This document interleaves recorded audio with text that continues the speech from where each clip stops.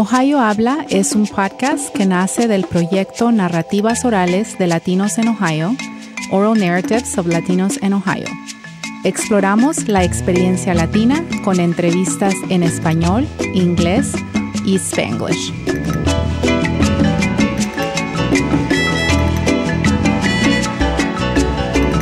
Bienvenidos a Ohio Habla. Soy Elena Fowles. Hoy me acompaña Ann Gottinger, estudiante de segundo año de Ohio State.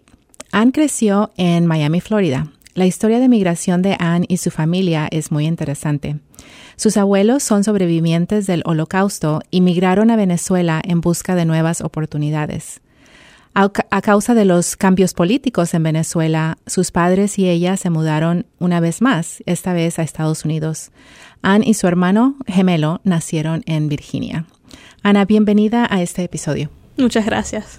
Háblanos de ti. ¿Qué estudias y en qué actividades te has involucrado aquí en Ohio State? Bueno, estudio ciencias de animales. Quiero ser una veterinaria en el futuro y entrar a escuela veterinaria. Entonces, para lograr eso, soy un Bioscience Scholar. Cuando entré a la universidad me preguntaron si quería ser parte de un grupo y tenía que aplicar. Y eso se enfoca en ayudar a la comunidad de Columbus y muy enfocado en las ciencias. Entonces, hay actividades así con las ciencias. También soy miembro del Pre-Vet Club, que es como suena, te ayuda para ser un veterinaria en el futuro. Y también soy miembro de Four Paws, que es un club donde entrenas a perros para ser perros de servicio. Entonces, los socializas, los sacas, los llevas a clase. Bueno, mi perro tenía que estar aquí hoy, pero agarré uno nuevo, entonces no está aquí hoy. Pero sí, los entrenas para ser perros de servicio en el futuro. Okay. ¿Por qué escogiste venir a Ohio State? Bueno, porque quiero ser veterinaria. Apliqué a escuelas donde tienen programas para pre-vet. Y me gustó mucho. Y también, cuando era pequeña, viví acá por como un año. ¿En Ohio? En Ohio, en Columbus. Mi papá estaba estudiando acá, rehaciendo su carrera médica, porque no le dejaron ser doctor acá, sino repetir la carrera.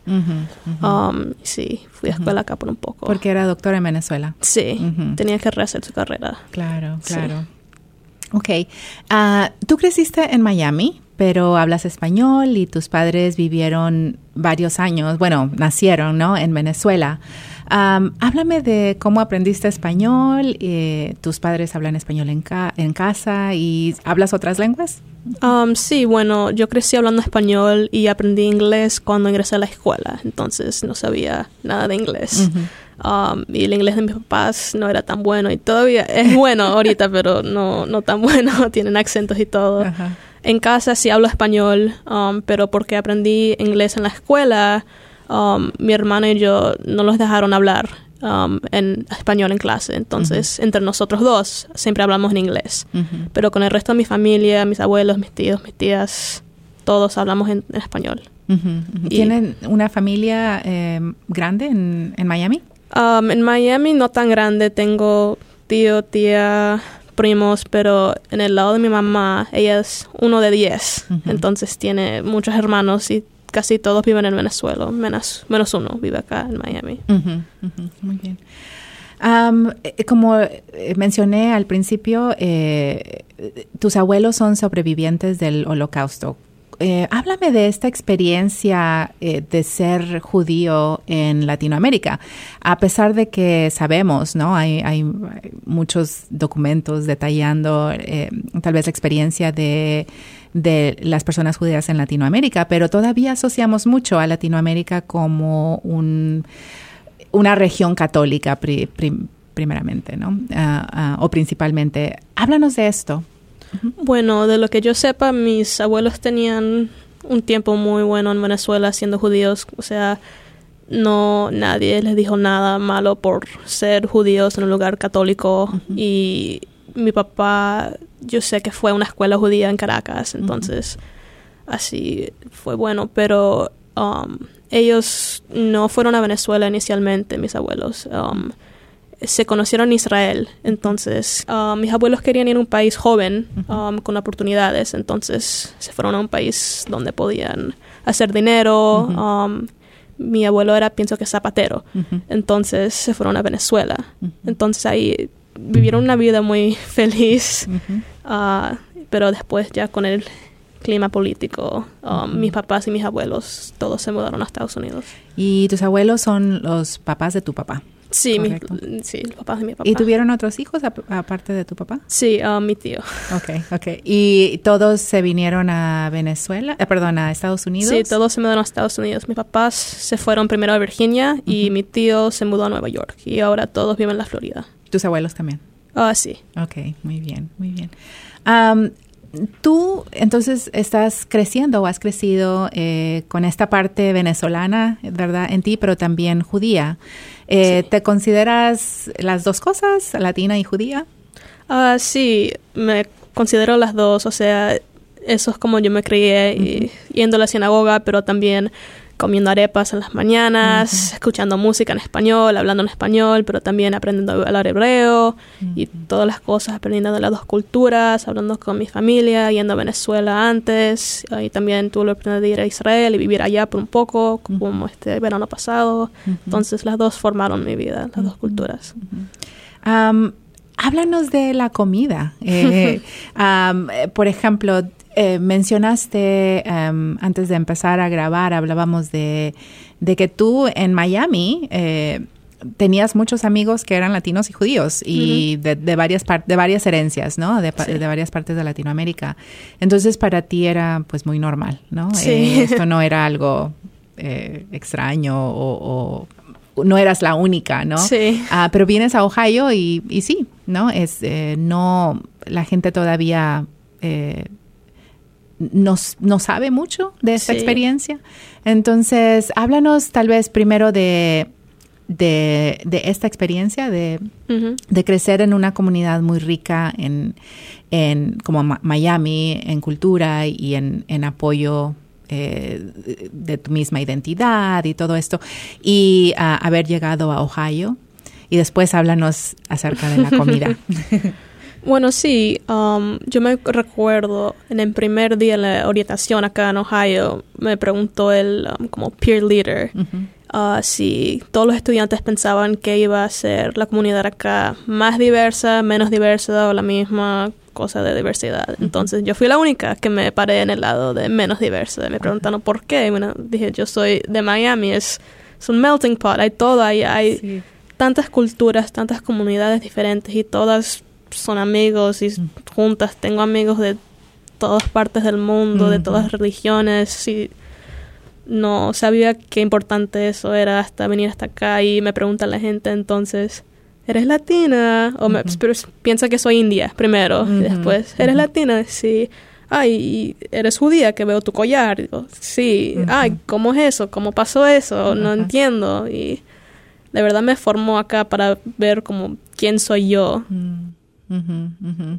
¿Qué has encontrado sobre esto? O sea, ¿cómo ha tal vez solidificado esta identidad que tienes, ¿no? Que tal vez en Miami no tenías que defenderla o que explicarla, era tu cotidiano, ¿no? Sí. Pero aquí eres vista desde varios ángulos, desde varias perspectivas.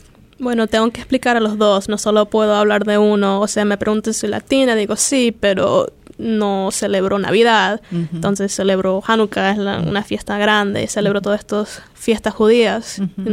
Tengo que explicar los dos lados, o sea, no solo uno o el otro. Y esas son las dos como caras de que soy yo. Y me ha formado, sí, o sea, yo I keep kosher, o sea, no como puerco, y eso es muy importante en la cultura latinoamericana. Claro. Entonces me preguntan, ay, no quieres el puerco lechón navideño o pavo con jamón, algo así, o sea. Sí. Claro. Entonces, háblame de cuáles son entonces las comidas que mantienes y que te hacen tanto latina como judía. Bueno, el lado latino, venezolano, siempre crecí comiendo arepas en las mañanas. No sé si esto es el término correcto, pero bollito con huevito, no sé si sabes lo que es eso. Es la masa de arepa, pero como una salchicha de masa de arepa. Comiendo carne asada, o sea, todas estas cosas latinas, tequeños, empanadas, pan de bono, mucho pan. Pero toda esta comida rica. Y después, el lado judío, mi abuela me enseñó a hacer cosas como latkes, que se comen en Hanukkah, sufganiot, que son como donuts para Hanukkah también, y para la fiesta Pesach se come matzah, pero eso no se cocina, se compra, y comer, como no puedo comer pan o cosas con grano en esos 8 días. Entonces, cosas así. Y comer comida latina también en esas fiestas. En esas fiestas también. Estas fiestas que mencionas, o estas tradiciones, o el templo que en el que participabas en Miami, ¿eran en inglés o en español? Eran en inglés, pero muchísima de la gente que iba ahí hablaba español. Entonces, hablas en español con alguna gente y después te encuentras con otros y hablas en español. Entonces, hay 2 tipos de judíos, Ashkenazi, que son de Europa del Este, y después Sephardic, que son de España. Entonces, mi familia es Ashkenazi, pero eso es muy complicado. En ese templo hay Ashkenazi y Sephardic, entonces rezan y hacen las cosas de como 2 puntos de vista diferentes. Como los Sephardic sí pueden comer arroz en una fiesta y nosotros no. Y eso es parte de ser latino, también el arroz. Entonces, sí. ¿Y no comes arroz entonces? En esa fiesta no, de 8 días. Sí, me encanta el arroz. Como mucho arroz. Muy bien. Entonces, ¿qué celebraciones latinas sí conservas o practicas que pueden celebrarse perfectamente bien dentro del contexto de tu religión también? Bueno, no soy católica, obviamente, pero en mi casa sí celebramos Nochebuena porque mucha de mi familia todavía hace Nochebuena. No celebro la Navidad, pero, ¿sabes? Comparto con mi familia y, bueno, el Día de Independencia de Venezuela también lo celebramos y no celebramos el Día del Niño, pero siempre le digo a mis papás que tenemos que hacerlo porque celebramos el Día de Mamá, el Día de Papá, pero el Día del Niño no se celebra en Estados Unidos. Es una fiesta que sí quiero celebrar, pero no lo hacemos. Pero son muchas cosas culturales que se celebran, no necesariamente fiestas, porque esas son muchas cosas católicas. Claro, claro. ¿Hay algo que tus papás mencionaban como algún, no sé si reto, pero tal vez diferente de crecer en Venezuela dentro de un contexto católico? Dijiste que podían practicar sin discriminación, pero ¿se hacían las cosas a veces difíciles o había que hacer cosas diferentes por la religión? También mencionaste que tu mamá no creció judía, pero era católica, ¿no? Sí. Entonces, cuéntanos de estos cambios o de estas cosas en tu familia. Bueno, de lo que yo sé, no tenían ninguna discriminación. Mi familia, bueno, no sé de todas las otras familias judías en Latinoamérica, pero ellos estaban bien. Y mi mamá se convirtió al judaísmo antes de casarse con mi papá. Entonces, hay muchas cosas complicadas de que un niño sea judío para como convertirse. La mamá tiene que ser judía antes de que el niño pueda nacer para que el niño pueda ser técnicamente judío. Pero mi mamá, la religión, no era tanto la religión, que era una parte grande de su vida cuando era católica, era estar con su familia y los ideales de la familia. Entonces, cambiar religiones así, no voy a decir que son iguales, pero son muy similares las religiones. Ella sí tenía que aprender a hablar hebreo y leer hebreo y todas estas cosas. Y al final pienso que sí estuvo feliz con el cambio porque todavía tiene las mismas cosas ideales. La familia es una parte muy importante de la religión judía también. Entonces, sí. Muy bien, muy bien. Háblanos de la experiencia de crecer dentro de este legado familiar, ¿no? De católico, pero también judío. Y las múltiples zonas de contacto, por ejemplo, tienes a tus abuelos que fueron sobrevivientes, ser judía, Latinoamérica, hablar 3 lenguas, ¿no? ¿Cómo sientes que esto te ha impactado y ha moldeado tu personalidad? Una pregunta muy larga. Bueno, como dije antes, no solo soy como de un lado o del otro. Las dos, las tres, no sé, americana también me influye todo. Ser latina me ha influenciado, bueno, no ser latina, ser la hija de inmigrantes de este país. Aprecio todo lo que tengo acá y todo lo que mis papás hicieron para venir para acá, porque no era fácil. O sea, mi papá estaba estudiando acá, tenía que sacar una visa de estudiante y lo hizo por mi hermano y yo para que podríamos tener un futuro mejor. Y de verdad, eso me deja como saber lo que estaba pasando en el país y lo que él vio que iba a pasar y lo que sí pasó, obviamente. Y ser judía, mis abuelos sobrevivieron en el Holocausto, donde fueron perseguidos solo por su religión y mucha gente fue matada en el Holocausto solo por la religión. Y como mi abuela nunca me deja dejar comida en el plato, porque ella sabe lo que es hambre, ella sabe lo que es pasar hambre, entonces siempre tengo que comer todo mi plato, porque si no... no. Claro.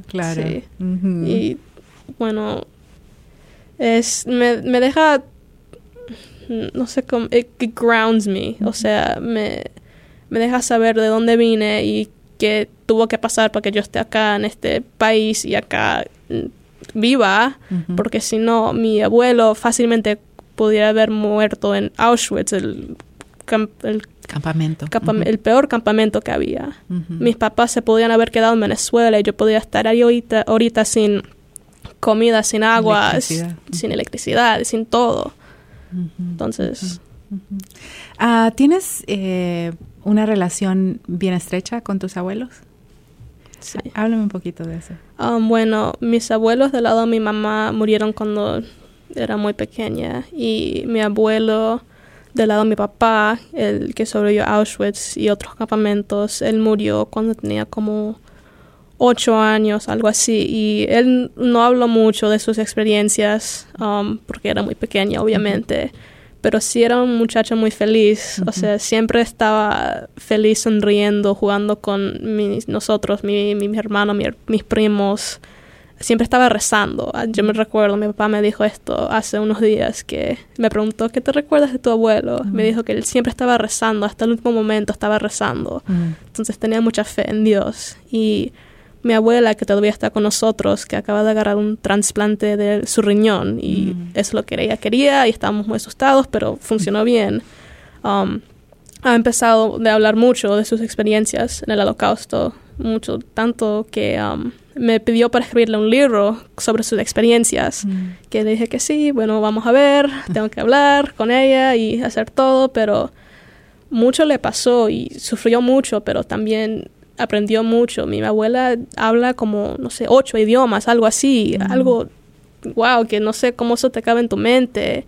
Y es una persona tan fuerte que le ha pasado todo esto y sigue feliz, sigue contenta de estar acá. O sea, se hizo un trasplante que es muy difícil a su edad, no es tan joven y le fue bien, es lo que ella quería y lo hizo, y mi papá y mi tío no querían que lo hacía y le funcionó bien. Me ha enseñado mucho en mi vida. ¿Quién es la persona o las personas que te dan, no sé, más orgullo de tener o de compartir tu vida o tus experiencias? Bueno, mis papás, obviamente, y también mis abuelos, de los dos lados, porque el lado de mi mamá eran pobres, o sea, mi mamá tenía que agarrar la cola para ir a la escuela, a la universidad y estudiar. Nadie la estaba ayudando, era ella sola, quería hacerlo y lo hizo. Vivía en las montañas, tenían que pescar para agarrar comida en una granja. Y bueno, no sé mucho de mi abuelo, pero mi abuela era muy trabajadora con estos 10 niños ahí en su casa, solo ella, porque mi abuelo murió cuando mi mamá era pequeña. Entonces ella también me da orgullo. La conocí por muy poco, era también muy joven, pero todos haciendo una familia así, una familia fuerte, porque todos tienen trabajo, todos están bien ahorita. Bueno, lo más que puedan estar sin luz, pero también. Claro, claro. Entonces es un legado de familia fuerte, de mujeres fuertes. Sí, muchas mujeres fuertes. Mi papá también es un hombre fuerte, pero las mujeres, tú sabes, tienen mucho poder en la familia. Tienes unos buenos role models, ¿no? Sí. Para seguir adelante en tu carrera. Ann, ¿hay algo más que te gustaría compartir acerca de tu experiencia, tal vez de tu identidad o de tu experiencia aquí en Ohio State o de tu futuro? Bueno, con Ohio State tuve la oportunidad de ir a Israel con un programa llamado Birthright. Uh-huh. Y después de eso hice otro programa llamado Onward, donde pude trabajar y vivir en Israel este verano pasado. Entonces me dejó usar ese tercer lenguaje que aprendí en la escuela y fue fantástico. Pude trabajar en una clínica veterinaria con lo que quiero hacer en mi futuro y aprender muchas cosas y también aprender más de mi identidad judía, o sea, donde todo vino. Uh-huh. Pude ver dónde vivió mi abuela en un apartamento pequeñito en Israel. Fui allá y ver todo, sí, y aprender mucho más de la cultura que también es mía. Muy bien. Ann, gracias por compartir tu historia. Gracias. A todos, gracias por escucharnos y recuerden seguirnos en Facebook y de compartir este podcast con otros. Hasta la próxima.